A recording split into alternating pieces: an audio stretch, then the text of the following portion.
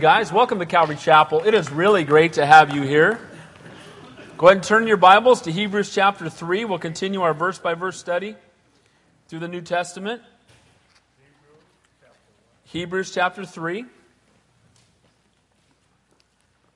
All right. By way of quick announcement, be in prayer. I'm going to be meeting with the board of VHM on Wednesday, and we're going to be, that's the school here, talking about allowing us to get some portables potentially for the children's ministry, some other things that we think are really important to be able to minister more effectively to our children. And I think it's so important to be in prayer because if we're not able to do that, we're going to start looking for another place to meet. So be praying. God's in control. Amen. God wants us to stay. We want to stay. If He doesn't want us to stay, we don't want to be here anyway. So we just trust in the sovereignty of God. He's faithful. But you know what? We do not take the ministry to our children lightly. Jesus said, "Let the little children come unto me, for of such is the kingdom of heaven." And as Pastor Bill said, please do pray for the high schoolers. When I was a youth pastor for all those years, my most favorite week, the week I look forward to all year, was going down to high school camp. There'll be 500 teenagers down there. They'll have 20 or so Bible studies. They'll have afterglows, worship times, a lot of great fellowship. And just be praying because it's a time with no cell phones and no Xbox and no MySpace and a bunch of other stuff they probably should never have anyway. And just spending time with the Lord and just pray they come back on fire for God, ready to go back to school and be salt and light to a lost and dying world. Amen? Amen. So keep them in prayer. All right. Well, Hebrews chapter 3. As we've been discussing in the previous chapters, this book was written to the Jewish Christians who had given their life to Jesus Christ. They were indeed born again, but in the midst of that, there was a temptation to go back to Judaism. Most of the Jews did not convert to Christianity. So most of their family and friends were still living out the Jewish faith. The temple was still there for not very many more years, but it was still there. They would hear the trumpets blow when it was time for sacrifice. Their family members would be taking the sacrifices in, observing all the feasts. And in the midst of all that, of course, just culturally and being that was your family and something you had done for so many years, you could see where there'd be a temptation to go back to that. Also, there was persecution. So there was, from the inside, the temptation to come back to it, and from the outside, persecution against Christians. And in the midst of all of that, this letter is written to encourage them that you're not Jews anymore. The Bible says that there is neither Jew nor Greek, slave nor free, barbarian nor Scythian, which means that we are believers and unbelievers. We're not Jews and Gentiles anymore. We're Christians or we don't know God. We're saints or we're ain'ts, right? One or the other. And so there's just a very clear dividing line. And we're not, I'm not a Scottish American male, blah, blah, blah, blah, blah, who happens to be a Christian. I'm a Christian who happens to be all those other things. Who I am in Christ is what's most important. So this letter was written, and you've heard me say it, but I'll say it again because it sticks and it works. It was a letter written by a Jew to the Jews to tell them to quit being Jews. And he was telling them it's not about the Jewish faith anymore. It's about Jesus Christ now. And He is better.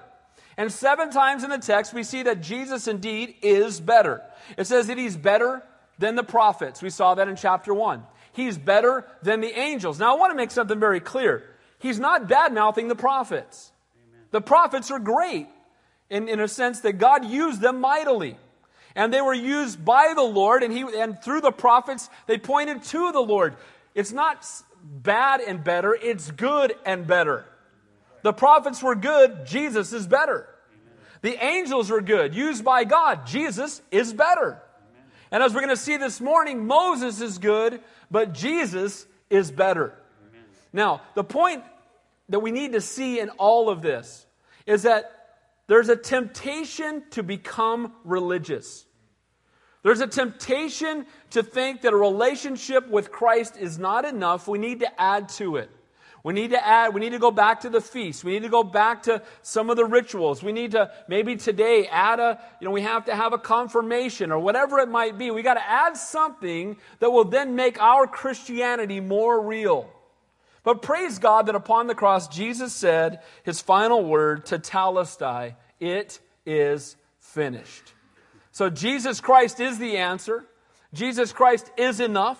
Jesus plus nothing equals salvation. And so as this letter was written, he's reminding them, guys, get your eyes back on Jesus. It's easy to be tempted to look at the things of the world. It's easy to be tempted to be drawn away. But get your eyes back on Jesus Christ. He is indeed the answer. Now, I want to say this quickly, and then we'll get into the text, that each of the Old Testament feasts, I love them, and the reason I do is they all point to Jesus. And we're going to see that as we go through the text this morning, that, when Passover happened, it was a picture of Calvary. When the blood of the Lamb was sprinkled on the doorpost, in the shape of a cross, and the angel of death passed over. Every time they had Passover, they were looking back to their deliverance out of bondage. We don't have Passover anymore. This morning we're going to celebrate communion because we don't look back to Passover. We look back now to the cross of Calvary. Because Jesus Christ paid the price, and it's no longer the Lamb's blood, it's the Lamb of God's blood that was sprinkled for us. And so that was a foreshadowing of something to come. We no longer look to the shadow, we look to the thing, the fulfillment, the one who fulfilled it all, and as we know, the one who fulfilled it all is Jesus Christ. Now, all those sacrifices, great things. All those feasts, great things. They all point to Jesus, and we'll look at some of that this morning. It also showed us the high cost of sin. Because Jesus, is the Lamb of God who takes away the sins of the world. And though salvation is a free gift, it was not cheap. And anybody who drug a lamb in one time to be sacrificed knew that it was not cheap, that it was literally a bloody mess to make a sacrifice. And you know what? Sometimes I think we have sanitized down what Jesus did for us too much. We've made it less than it is. It was one of the most horrific things that's ever happened. At the same time, it was the greatest act of love in the history of all mankind. Guys, we're no longer under the old covenant. We're no longer under the feast. We're no longer under the sacrifices. Again, they all point to Jesus. We love the Old Testament. You come on Wednesday night, we teach through it. We see Jesus in every chapter. It's great stuff. But we're no longer under that covenant. We're under the new covenant through Jesus Christ. So, Jesus is better. As we've seen so far, he's better than the prophets. He's better than the angels. As we'll see this morning, he's better than Moses. Next week, better than Aaron. And then later on, as we continue on, we will see that he is indeed better than the law. Last week, if you were here, the message was don't drift away. Don't drift away from the Word. Don't drift away from the one who died in your place. Don't drift away from the one who suffered for you. Don't drift away from the one who delivered us from death. All that to say, don't drift away from Jesus. And there's a grave mistake that we can make, you guys. We can elevate man too much. Amen. And what is happening is, as we get to this text, they're elevating Moses. Moses is a great guy. But here's the truth. There's none good. There's only one, amen? His name's Jesus. And so the point is that man can make the mistake of starting to elevate man. We can elevate a bad man, or we can elevate a quote, good man from the world's perspective. But in either case, we should never do that. We don't elevate man, we elevate God. We magnify and lift up his name. And so the exhortation here is that Moses is a man being used mightily by God, but we don't lift him up, we lift up the Lord because he is greater. He is better. He is the one. Why would we turn to anything else, anything less, anybody but him? So as the temptation grew to return to the law of Moses, he's pointing them back to the Lord. So if you're a note taker, 3 points this morning. Jesus is greater than Moses. Number one, he is greater in his person. He's a greater person than Moses. Number two, he's greater in his ministry. And then finally, he is greater in the rest he gives us. So Jesus is greater, and you can just stop there, because anything after that would be true. Amen? But in this case, Jesus is greater than Moses. So let's begin in verse 1 of Hebrews chapter 3. Now, he's just finished off going through that list of things about don't drift away and all the things that Jesus has done. And he is greater than the angels. And he's triumphed over sin and death. And he's triumphed over the power of death that comes from the devil. And, He's all of those things. He brings mercy to us. He's a faithful God. He's made propitiation for our sin. And all those things being true, verse 1, therefore. So in light of all he had just said in chapter 2, that he is greater than the prophets, that he is greater than the angels, that he's made propitiation for our sin. He's paid the price. Big word. Just means that he has substituted himself in our place to pay the price for the sin that we couldn't pay for outside of going to hell. And so he took our place. And in light of all of that, it says, therefore, holy brethren, partakers of the heavenly calling. First of all, he calls them holy brethren. In case you were wondering whether or not these guys were saved, this clears it up. Holy brethren is only something that the Lord would say to those who are born again. If he were here this morning, he would look at you and call you holy brethren. You might say, well, he didn't see me this week. I'm not that holy. And you're right, you're not. But, apart from him. But here's the point. We are holy because he's holy.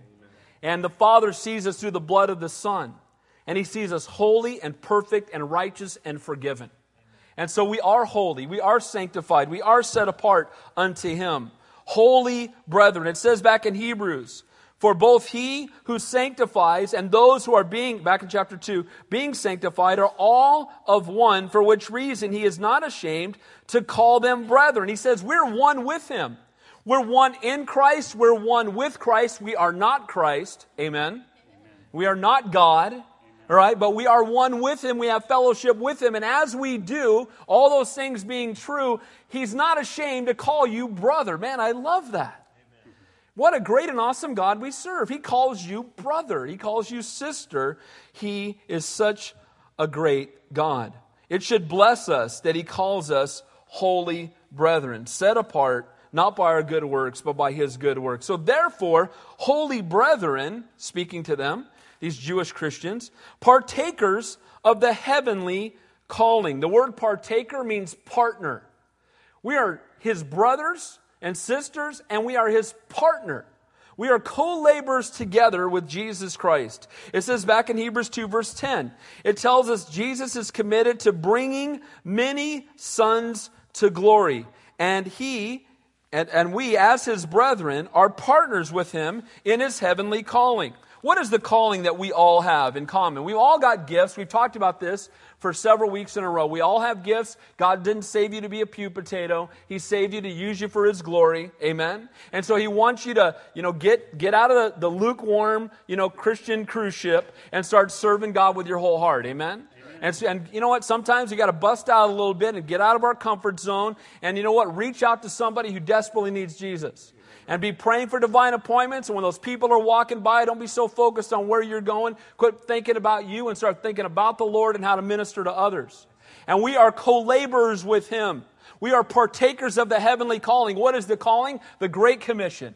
Go therefore into all the world and preach the gospel. That's not for some, that's for all.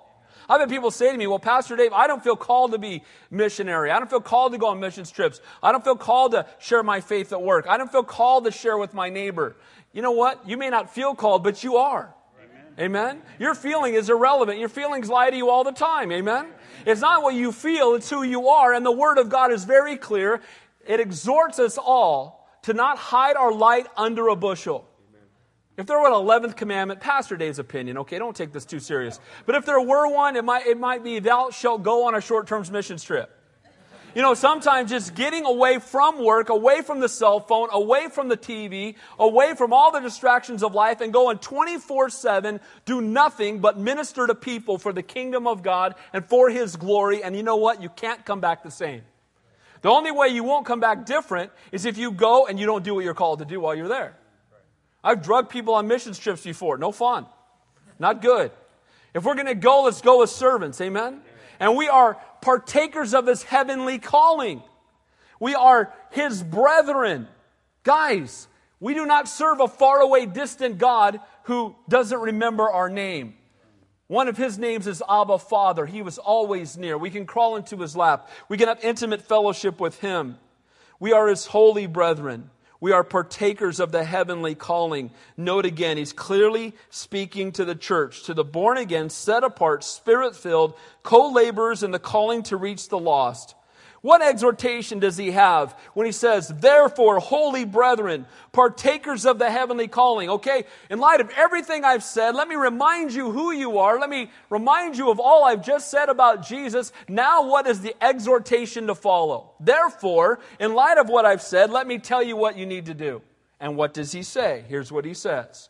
Consider the apostle and high priest of our confession, Christ Jesus. You know what he says? Consider Jesus.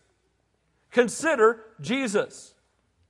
Now, you might say, well, duh. But you know what? The word consider there is a word that is used for somebody who takes time to gaze up at the stars and examine them and to look at the stars and to study them to get a better understanding of what is above them. So this is not just taking a glancing thought about our Savior. He's saying, consider him. Stop what you're doing, turn everything off, and sit at his feet and spend some time in his presence. In light of the fact that we are his heavenly brethren, in light of the fact that we are partakers with him in the heavenly calling, and that he is the apostle and the high priest. You might have said, well, I didn't know Jesus was an apostle. You know, the word apostle means one sent out with a commission or with marching orders. And if anybody was ever sent anywhere with marching orders, it was Jesus. Amen? He came from heaven to earth and came with one specific goal: to die in our place so we might have eternal life, to live a holy, sinless, perfect life, and to suffer and die in our place. So he is both apostle and high priest. Now, what I love about this, an apostle is one sent out by God to minister for God, and a high priest is one who comes to God to minister on behalf of people. This is a twofold ministry of our Savior. He was sent by God to minister to us, and he goes to the Father to minister for us. This is the God that we serve. He is the apostle, one sent out, ministering to us. He is the high priest, the one who intercedes on our behalf, and that's what he's doing right now. You know, next time you're tempted, be reminded that Jesus is praying for you. Does that blow you away or what? Almighty God created the universe, seated at the right hand of the Father, praying for you. What a great and awesome God that we serve. And the exhortation is, guys, you're thinking about going back to the law of Moses? Forget about that. Consider Jesus. You're thinking about going back to the feast and the rules and the rituals? Forget about that. Consider Jesus. Maybe some of you here, you grew up in some denomination or religion, and you think you've got to go back to some religion and fulfill some rituals to be right with God. Forget about that. Consider Jesus. Make him the focal point. Make him the passion of your life. I was lifting weights this week. I know you can't tell, but I was. And I love working out because I feel like it's a mission field. And I was talking to a young man, and the first words out of his mouth, I like to wear Christian t-shirts when I work out. It's a conversation starter. And I had a Christian t-shirt on, and he said to me, "So you're a Christian?" And I said, "Yes, I am." He said, "Well, I'm a Catholic." And I said, "Okay." I said, "Let me ask you a question. Do you believe that Jesus Christ is the Son of the living God? Do you believe that he died on the cross, that he rose from the dead, and he's coming back? Is he the only way to go to heaven?" He said, "I do. I believe." I said, "You know what? It doesn't matter if I'm of Calvary Chapel or the Catholic Church or whatever church. It's what have we done with Jesus Christ that matters." Amen. When we stand before Almighty God on Judgment Day, he's not going to ask for your baptismal certificate or your membership card or your tithe envelope. He's not going to ask for any of that, okay? He's going to want to know what you've done with his Son. And let's stop and forget about all the stuff that can so easily distract us and get our eyes back on Jesus. Consider the apostle, the one sent by the Father. Consider the great high priest that intercedes on our behalf. He's the one that we need to be focused on and nobody else. Don't go back to the law. Don't go back to the old ways. Don't go back to the old things. Press on. Press onward and upward in the high calling of Christ Jesus. Now it says there, the apostle and high priest of our confession. The word confession of our faith in Christ Jesus as Savior. He is, again, both in word and in action, the one that we follow. He is our confession, the high priest of our confession. Again, who we worship, who we pursue, who we go after. Consider the one who was sent by the Father to represent the Father to us. Why would we want to look at somebody else when he sent the very image of himself? Let's look to Jesus and to him alone, who is the author and finisher of our faith. Here's another reason why I don't get upset when I hear what men have to say. Because who really cares ultimately? People get all bummed out. Well, did you hear what happened? Did you hear what so-and-so said? Did you hear what yeah, okay, and? Did Jesus say anything different? Did the Word of God change? Did somebody come down and blot out a chapter out of your Bible? That's not what happened, amen? So since that didn't happen, why do we get upset? And, I hesitate to say it, but I will, and that's okay. This week, the Pope came out and said that the Catholic Church is the only true church. He said that this week. And I got emails, people saying, "Oh, what do you think? Are you upset?" Why would I be upset? What does that change about Jesus? Amen. Absolutely nothing. So ultimately, that's sad, but who cares? Amen? I mean, ultimately, for me, what does it got to do with nothing? And in a way, it's a good thing because let's just all stand up and say what we really believe. Amen. And you know what, guys? We're followers of Jesus Christ. He's the only path to salvation. And I'm not of Calvary Chapel. I'm of Jesus Christ. How about you? Amen? And that's all that matters. And so we need to pray for our Catholic friends. We need to reach out to them in love. But we need not try to convert them to Calvary Chapel. We just need to point them to Jesus. Amen.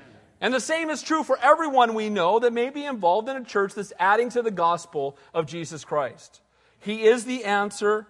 And again, well, don't you respect the Pope? Here's my answer. No. Oh, Pastor Dave, what's up with that? The Bible tells us not to be respecters of men. Amen? I love him. I want to see him saved. I'll pray for him. But I don't care what he says is irrelevant. Amen. I want to hear what the Lord has to say. Amen. Let's get into the Word of God and hear His heart. Amen. And it says here, calling, consider the apostle and high priest of our confession, Christ Jesus, who was faithful to him, who appointed him, as Moses also was faithful in all of his house. So, who was faithful to him? Jesus was faithful to the Father who appointed him for a specific calling and task. And we know that Jesus, of course, was and is faithful. But notice it does say that Moses is faithful. Moses also was faithful in all of his house. So Jesus, of course, is greater than any man who's ever lived. But Moses was still a man used mightily by God. Because Jesus is great doesn't mean others aren't used by God. Of course they are, and Moses certainly was. Moses to the Jewish people, outside of probably Abraham, was the guy held in the highest amount of reverence. And so certainly, he's not saying what Moses did was wrong. Moses was, really kind of a picture, a smaller picture of the Lord in a lot of ways. But you know what? Jesus is greater. Moses was a man God used, but you know what? Jesus is the one God points us all to as the source of salvation. There was nothing Moses ever did that could save you. Nothing. Did he go up on the mountain and talk to Almighty God? Yes, he did. Did he come down glowing in the dark? He did. He had to veil his face. Right? And certainly, Moses, man, God used him. But you know what's interesting? I love that whenever you see something that God does in a man, He always does something greater in His Son. Because Moses came down from the mountain with a glow that lasted a little while and went away. But Jesus was up on the Mount of Transfiguration, and that was a whole different program. Amen? He revealed His glory. Moses was shining, getting a taste of God's glory, and Jesus is God, and He revealed His glory on the Mount of Transfiguration. And while Moses had a bit of a glow, Jesus is the source of it. Amen? And while you and I may have a glow about us, and praise God, and we should be shining in the dark place, right? Be salt and light. At the same time, the source is not us, it's Him. Amen. And Moses was a man used by God. He was a faithful man. But notice that Jesus, the Son of the living God, was obedient to the Father. He did all that the Father commanded of him. What did Moses do being obedient? He delivered the law. He was faithful and unwavering even when the people weren't. If you were here in the Old Testament, Moses was pastoring the worst church ever. 3 million whiners. It's true. Go look at Exodus sometime. 3 million whiners. Oh, man. I want to go back to Egypt. They wanted to go back to beatings. They wanted to go back to slavery. Right? This is a selective memory that all human beings have. We always look back at our past as something wonderful. We remember the party, we forget the puking in the gutter the next morning, right? We always remember this selective memory. And this is, we want to go back to Egypt. And then they were murmuring, why did you bring us out in the wilderness to die? Oh, right? And every time God would come through and they would just keep murmuring. And yet Moses, in the midst of all that, didn't say, Lord, just kill him. Although he did say that once, but then he changed his mind. But you know what? Most of the time, he was unwavering. He was unwavering. He was faithful. He continued to serve God. What a great example for us. But you know what? Jesus did more than walk unwavering. But he took on the sin of the 6 billion whiners. Amen? Upon himself and suffered and died in our place so we might have eternal life. Moses, used mightily by God. Jesus is better. Jesus is much, much better. And again, we can learn things by looking at the life of Moses, but our example, our ultimate example, is not Moses, it's Jesus Christ. Salvation is not by obedience to the law, but through faith in Christ. Moses was the one that God used to give us the law. The law reveals our sin and our need for a Savior, but it cannot save us. The law only shows you your need for a Savior. And praise God, we need that. Without the law, we wouldn't realize we're sinners. You know, no man will see his need for a Savior until he realizes that he's a sinner. Amen. First thing you need to do when you're talking to somebody is define for them that they are indeed, just like us, a sinner. Because once they realize that, maybe then they'll start to understand they need a Savior. But until then, if they think they're good, you don't need a Savior if you're good. Amen. But there's none righteous, no, not one. So if you heard it this morning and you thought you were good, don't leave here with that false impression of yourself. You're a sinner in desperate need of a Savior, just like all of us. Amen? Amen. Jesus alone is good. So, Jesus is greater than Moses. He's greater in his person. He's the apostle. He's the high priest. He's the Messiah. He's the only one that could pay the price. Number 2, he's greater in his ministry. Both of the things he accomplished and the position that he holds. Look at verse 3. For this one has been counted worthy of more glory than Moses, inasmuch as he who built the house has more honor than the house. You know, Moses was faithful in the house. Moses was faithful with what God had called him to do in the house. Moses did a great job. You know, it's interesting that Moses, God called him to build the tabernacle and gave him the instructions on how to do it. And he built the tabernacle. Now, the tabernacle, as we know from the Old Testament, tells us that it is a picture of heaven. We can look at the tabernacle and we can see things that are in the heavenlies, it says. And as you go through each of the pieces of furniture, they all point to Jesus Christ, and there's angels moving in on the inside, and even the colors of the garment, we don't have time to go into it. But all of it is a picture of the heavenlies, and certainly Moses made a model of the heavenlies on earth, an awesome place where people could come and make sacrifice before Almighty God. That's an awesome thing. You know what? He made the model of the heavenlies. Jesus made the heavenlies. Amen? He made heaven. And what this made me think of when I was a kid, I know I'm going to date myself here. When I was a kid, I used to build models. Everybody under 30 is going, well, what's that? Right? You go down for like 75 cents and you get this thing it's plastic with all these little pieces, and you get glue, and you sit down and it tests your patience, and you have to put this thing together, and you put the decals on it, and you could paint them, and I used to love to make planes. And my brother and I would hang them from the ceiling, which drove my mom nuts. But we would take wire and we would hang them from the ceiling like they were flying, right? We had them all over our room. Until we'd get bored, then we'd take them outside and blow them up or something, right? Now, as awesome as those little planes were, they were nothing compared to the real thing. Amen? And I like taking those planes to school, but I mean, imagine if I'd showed up in the 3rd grade with an F-16 or something, right? That would have been really cool. School would be out forever, right? I'd be in charge. But the point is that the model is nothing compared to the real thing. And so we can be the ones who make the models, but it's not the model maker, it's the one who makes the real thing. And so Moses was used by God to make the model that was an absolute blessing to all of mankind, and he was a tool in the hand of his master, but he's not the one that should be magnified because of it. The one who makes the heavenlies and the one who made Moses should be the one who's glorified. Amen? And again, I know I'm driving this point home, but we're so easily drawn away to listen to the words of men instead of the word of God. Well, so-and-so told me. What does the Bible say? Well, so-and-so, great. What does the Bible say? I'm not saying God can't speak through men and women. He does. But when he speaks through them, it will always be consistent with the Word of God. It will always find agreement in the Word of God. Jesus had far more glory from the Father than Moses did. Again, Moses came down from the mountain. Jesus, when he started his public ministry, God just opened up the sky and let everybody know it. Remember at his baptism? He opened up the sky and said, "This is my beloved Son, in whom I am well pleased." And then the Holy Spirit descended upon him like a dove. God's making it real clear, this is my Son. He didn't do that with Moses. He did that with Jesus because Jesus is greater.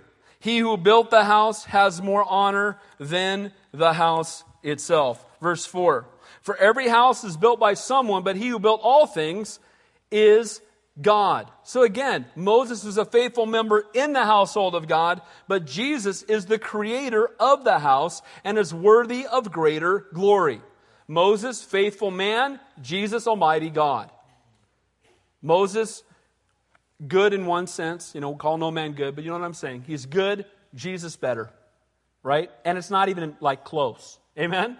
It's not like it's a dog race at all. It's not a foot race. It's not close. He's way better.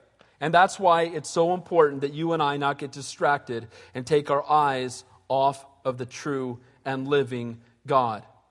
So, we see that Moses was used by God to build, again, that model of the tabernacle, but Jesus is the one who the tabernacle pointed to, and he's the creator of the heavenly. So not only is he greater in person, but also we see here he's greater in position. Look at verse 5 and 6. And Moses indeed was faithful in all his house as a servant for a testimony of those things which would be spoken afterward. So Moses was faithful as a servant for a testimony of those things which would be spoken after. Here's what it's saying. Moses was a foreshadowing of things to come.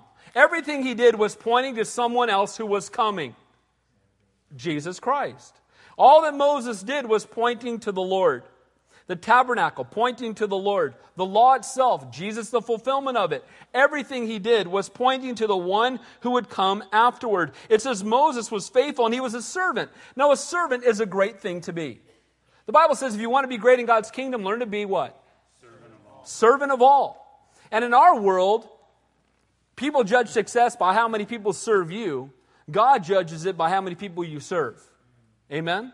Those are totally the opposite from the world. Now, what's interesting is Moses is called a servant, and that's a great thing. But guys, notice what it says of our Savior. Is there something greater than a servant? Look at verse 6. But Jesus, as a son over his own house, whose house we are, if we hold fast the confidence and rejoicing of the hope firm to the end. So, Moses is servant, Jesus is son. He's the Son. He's the Son of God. So servant is a blessing. It's a good thing. God's using him mightily. Don't we all want to be servants for the Lord? Amen? But greater than the servant is the Son. Now in those days, we don't, maybe you do, and if you do, God bless you, but I doubt anybody here has live-in servants. Okay? But in those days, they did. They had live-in servants. So it was a very common thing. And if you showed up at the house and you started paying homage to the servant that was due to the son, nobody would be happy with you. Because you would be dishonoring the son and the servant would be uncomfortable. Don't honor me, honor him. And the same is true for us. We should take no honor as the servants and point everyone to the son. Amen? And the same is happening here in this house. You say, don't honor me, honor him. And what he's saying is, look, he's a servant. That's a good thing. And a servant is a valuable thing and a worthy thing and a godly thing. But you know what? Greater than the servant is the son. Jesus is greater than Moses because Moses is the servant and Jesus is the son. You know what's interesting? The Jews were being tempted to give equal or greater praise to the servant, Moses, than to the son, Jesus. They were being tempted to give equal footing or even greater emphasis to Moses than to Jesus. And guys, that's exactly what all the cults do. They make Jesus less and man more. When they start to elevate a man and talk about a man and put a man's name on everything, some of you have probably seen that there's a man in Florida who says he's Jesus Christ come back to earth. And he literally has tens of thousands of followers. How scary is that? How heartbreaking is that? And you know what he's got his people doing now? He's telling them Antichrist isn't a bad thing. It means the second coming of Christ. So he's actually Jesus Christ and the Antichrist. And now all of his people are having 666 tattoos tattooed on their arm. And people are doing this in droves. And you know what? I saw this on the news and I just stopped and started praying for these people. God, open their eyes, Lord. But anytime you see a man being elevated and God being made less, that's a cult. Man must be decreased that he might increase. Amen? And so we see here that the Jews are being tempted to elevate Moses. Yet again, he's saying, no. Consider Jesus. Moses, used by God. Jesus is God. And he's the one who we look to, the author and finisher of our faith. Jesus is the only one we worship. He's the only one we should serve. He's the only one we should follow. And then look what it says about him. Whose house we are. Moses, like I said, built a physical tabernacle in the wilderness. Jesus made us the temple of the Holy Spirit. So he made a physical tabernacle and Jesus made a spiritual one inside of all of us. Which is greater? The tabernacle was a blessing. But what's greater than the tabernacle in the wilderness that's not even there anymore is we being the temple of the Holy Spirit that he's come to live inside of us as a down payment on heaven. Guys, it doesn't get any better than that. Not a building we must travel to. Aren't you glad we don't have to go to Mecca or someplace or crawl on our knees in glass to prove that we love God? Go to some building that is the place, the holy place. Guys, wherever you are is the holy place because the Holy Spirit lives inside of you. The holy place is in your car driving down the freeway. Isn't that good? And praise God for that truth. Then it says, whose house we are, but what do we have to do to be his house? If we hold fast the confidence and the rejoicing of hope firm to the end. Now, here's what's interesting. People read this and they get concerned. If we hold fast, does that mean if I don't hold fast, I'm not saved? What if I hold fast one day and I don't hold fast the next day? Am I saved on Tuesday and lost on Wednesday? And these are legitimate questions. I don't even want to laugh about it because there are people that have this question and are extremely concerned that they could lose their salvation. Here's what you need to understand the context of the book of Hebrews. The context of the entire letter is this. Jesus Christ is sufficient. He is the answer. You don't need to go back to the law. You don't need to add anything else. You don't need to go back to the rituals, back to the feast. Jesus Christ is enough. And even in this context, he's telling them Jesus is better. And so, if we are saved, we will persevere. But our perseverance doesn't save us. Our salvation produces perseverance. Do you understand the difference? It's not us doing good works so we will be saved, but if we are saved and we've been born again, we will persevere. Amen. Now some people say, well, Pastor Dave, what about the person who's backslidden? If they're backslidden and they're saved, they'll come back. What about the apostate? They won't come back, and they were never saved to begin with. I do not believe you can lose your salvation. But I'd like to say this. You heard me say it before. Already said, if you're not abiding, you're not going, right? And the truth is, we need to be abiding in Christ. And you know what? I have no concern whatsoever that I'm going to lose my salvation. At the same time, I stay desperate for him every single day. And both of those things can be equally true. Amen? We need to stay desperate, but realize I'm not going to lose my salvation. We're not on a pendulum swing where I'm saved one minute and not saved the next based on how I acted that day. Because then it would not be grace. Then it would not be finished at the cross of Calvary. Then our salvation would be based on us, not on him. He did it. He paid it. So we hold fast to the confidence. We hold fast to the finished work, his guarantee of eternal salvation. The word confidence there means freedom or the ability to speak openly and boldly. You know what, guys? We can boldly come before the throne of Almighty God because of the grace of our Savior. Because of the shed blood of Jesus Christ upon Calvary. We can come boldly before the throne, not because of who we are, but who we are in him. Amen?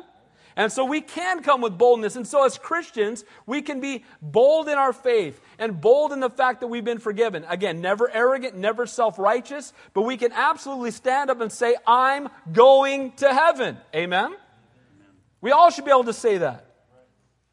I ask people that question often. Are you going to heaven? They say, I hope so. Guys, Christianity is not a hope so, it's a no so. Amen? And again, that's not being arrogant or self-righteous. You know what it is? It's trusting that Jesus Christ means what he says. Amen? What can wash away my sin? Nothing but the blood of Jesus. He promised me. He's not a liar. That means I'm going. And so are you if you've given your life to him. Amen? And we can trust in that. And we need not fall away from that. If we've truly trusted in Christ, our faith is in him. He cannot fail. We will persevere. We need not walk around overwhelmed and concerned. That's what the enemy does. The Bible says there is now therefore no condemnation for those who are in Christ Jesus. Amen? The Bible also says he who the Son sets free is free indeed. So we are free in Christ. We're no longer condemned. We're filled with the Holy Spirit. We've been adopted into his family. We're going to heaven. He convicts us when we sin, and that's a good thing because that means we're his. Amen? All right, last point. Jesus is greater than Moses, greater in his person, greater in his ministry, and greater in the rest he gives us. Now, you'll notice in Hebrews, not every chapter, but almost every chapter there's an Old Testament quote. Because he's writing to the Jews, who are people of the Old Testament. Here's what it says. Therefore, as the Holy Spirit says, again, notice how he attributes the Holy Spirit being the writer of the Old Testament. Today, if you will hear his voice, do not harden your hearts as in rebellion in the day of trial in the wilderness, where your fathers tested me and tried me, and saw my works 40 years. Therefore I was angry with that generation, and said, they always go astray in their heart, and they have not known my ways. So I swore in my wrath, they shall not enter my rest. Now he quotes Psalm 95, but he's referring to the story found in Numbers 13. Really quickly, here's what happened. They come to Kadesh Barnea. They're on the doorsteps of the land of promise. God has promised them the land. They're to cross over the Jordan. You've heard me say this before. Passover, a picture of Calvary. The Red Sea, a picture of water baptism. Okay? Wandering through the wilderness, that sanctification process. Then coming to the Jordan, a picture of the being baptized in the Holy Spirit and entering into the land of promise. Okay? The Spirit-filled life. Now, they're just outside of it. They've come through Passover, they've come through the Red Sea, they're at that place, and they get there and they send 12 spies into the land. And the spies come back and they all agree everything that God said about the land is true. It's a land flowing with milk and honey. They came back, they had 2 guys with a big stick carrying grapes. I don't know how big they were, maybe the size of bowling balls, I don't know, but they were huge. 2 guys with a big stick to carry a lump of grapes. I mean, that was some big grapes, okay? It's a land flowing with milk and honey. They spent all that time there. When they came back, they all said everything that God said about the place is true. But 10 of them then added this. Oh, but there's giants in the land. And if we go in there, they'll squash us like grasshoppers. And there were 2.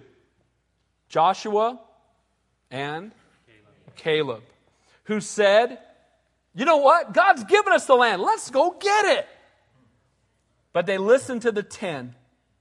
And this whole portion here, he's talking about they hardened their hearts in rebellion and in unbelief, and they did not pursue God's highest. They were satisfied to stay outside of God's highest, outside of what God had, which was best for them. And they ended up wandering in the wilderness for 40 years, and all 600,000 men died in the wilderness. Only 2 of them that were there that day entered in, and the 2 were the 2 that said they should go, Joshua and Caleb. Everybody else died in the wilderness from the age 20 and above.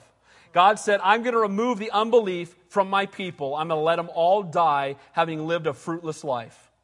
Guys, may we not be satisfied with less than God's highest. May we not be satisfied wandering in the wilderness, having gone through Passover, having crossed over the Red Sea and say, well, that's good enough for me. You know what, Lord, I want all that you have for me. Lord, I want to press into your kingdom. I want to know you better. Lord, I want to go into the land of promise. Lord, I want you to use my life for its fullest for your glory. And that should be our heart. But sadly, they listen to the unbelief of the people, the unbelief of the faithless. You know, both faith and faithlessness are contagious. That's why the Bible says bad company corrupts good morals. And when you hang out with believers, it's amazing how your faith is encouraged. So the wilderness, they ended up remaining there because they did not believe, because of their unbelief. You know, unbelief is not just a fear. It's a decision, a disobedient decision not to trust God. It's not just something that's only intellectual, but it's a choice that is made. I'm just not going to trust God. I choose not to trust you. The Word of God was clear, and they chose not to trust Him. Now, we read that story, and we think, what a bunch of knuckleheads. But, am I the only one in the room where God's told you to do something and you didn't do it? Am I the only one in the room where God's Word's very clear about stuff, and we just do the exact opposite anyway? Amen? And that's, praise God for His grace. Because He forgives us while we were yet sinners. That doesn't mean we should take sin for granted. Now, here's the interesting part.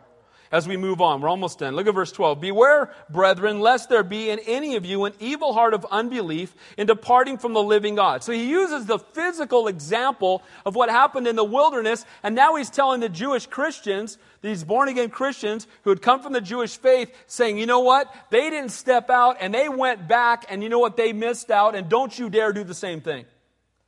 And you know what? The stakes are higher now. Because when they did not go into the land of promise, they missed out on a physical blessing. But if we turn away from Jesus, we're turning away from a spiritual eternity.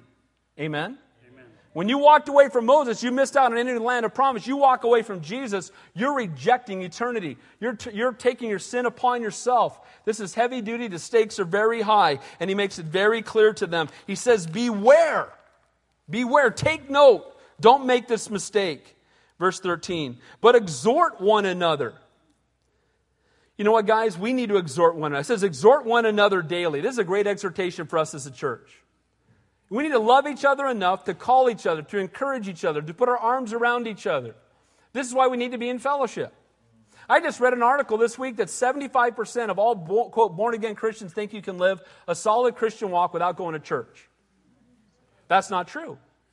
Because they can vote all they want. The Word of God says, forsake not the gathering yourselves together, and all the more as the day approaches. Amen? That's where the Word of God always trumps out feeling. Amen? Not what we feel, not what we think. It's what the Word of God says. And so we see here, he's telling them to beware that it's an evil heart. When we don't believe, we've turned ourselves over to evil. And we've departed from the living God. And so, with that being said, we need to exhort one another daily, lest any of you be hardened through the deceitfulness of sin. You know what? Sin lies, doesn't it? Sin promises you good and only brings you harm. Sin tells you how much fun it's going to be when you do it.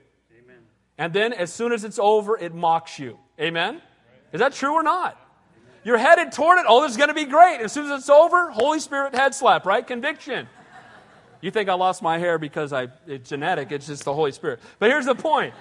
The point is that sin lies because Satan is a liar and he wants to destroy you. And you know what? He wants to draw you away and he wants to tell you how great it's going to be when you sin. And in the end, it's only going to separate you from the Lord.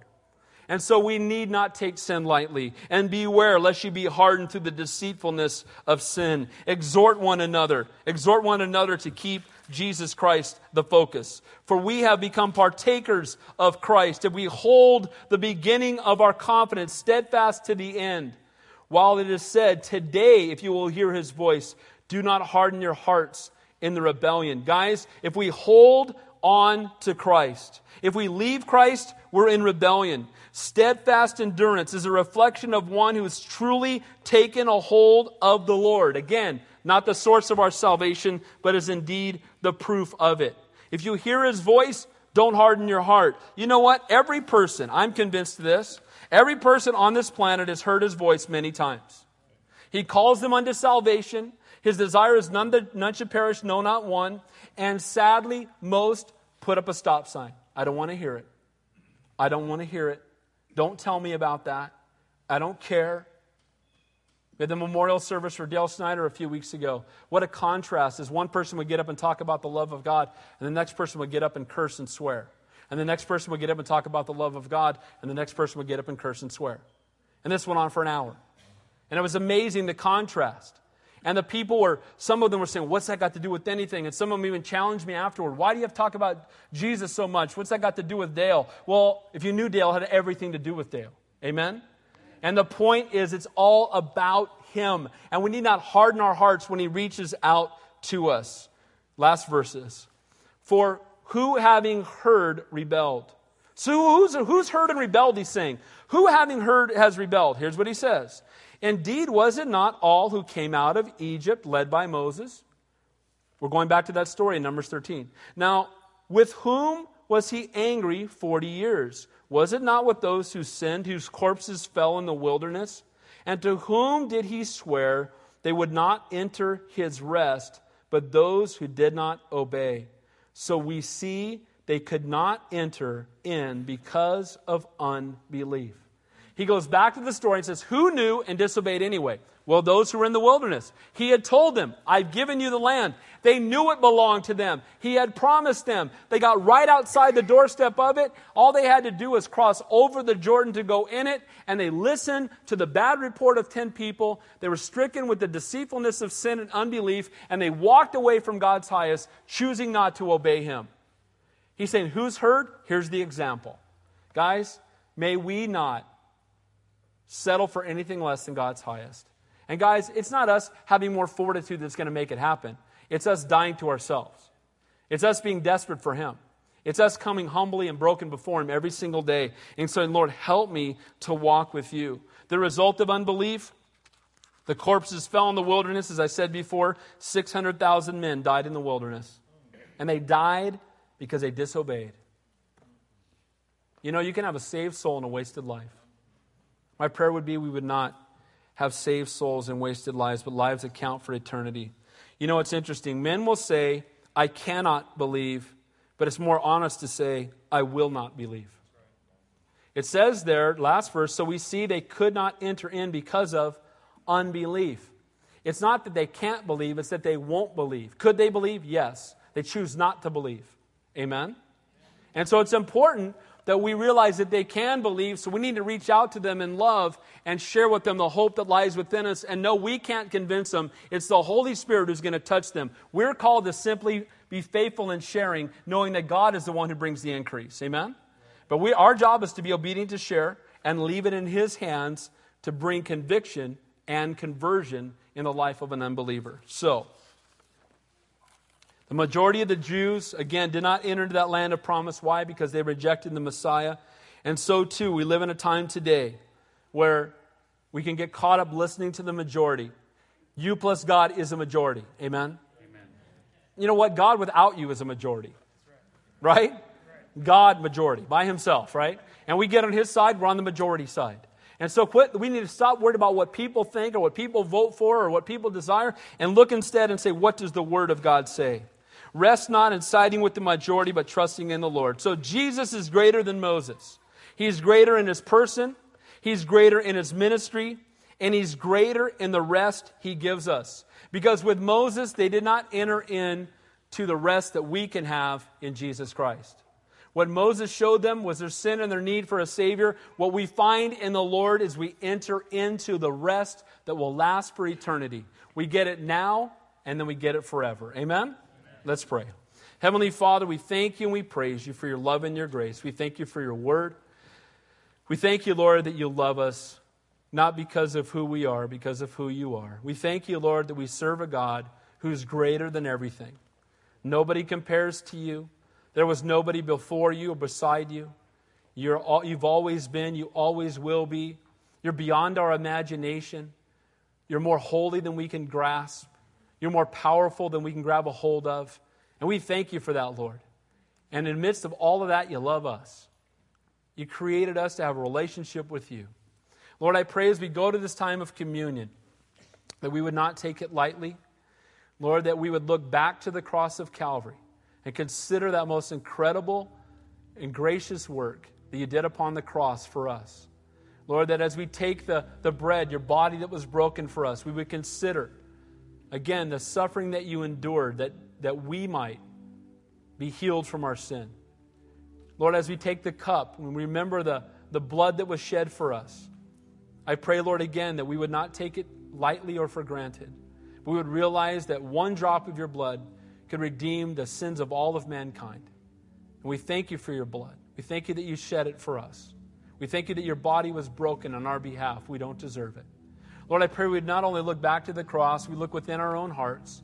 We take some time to examine our hearts before You.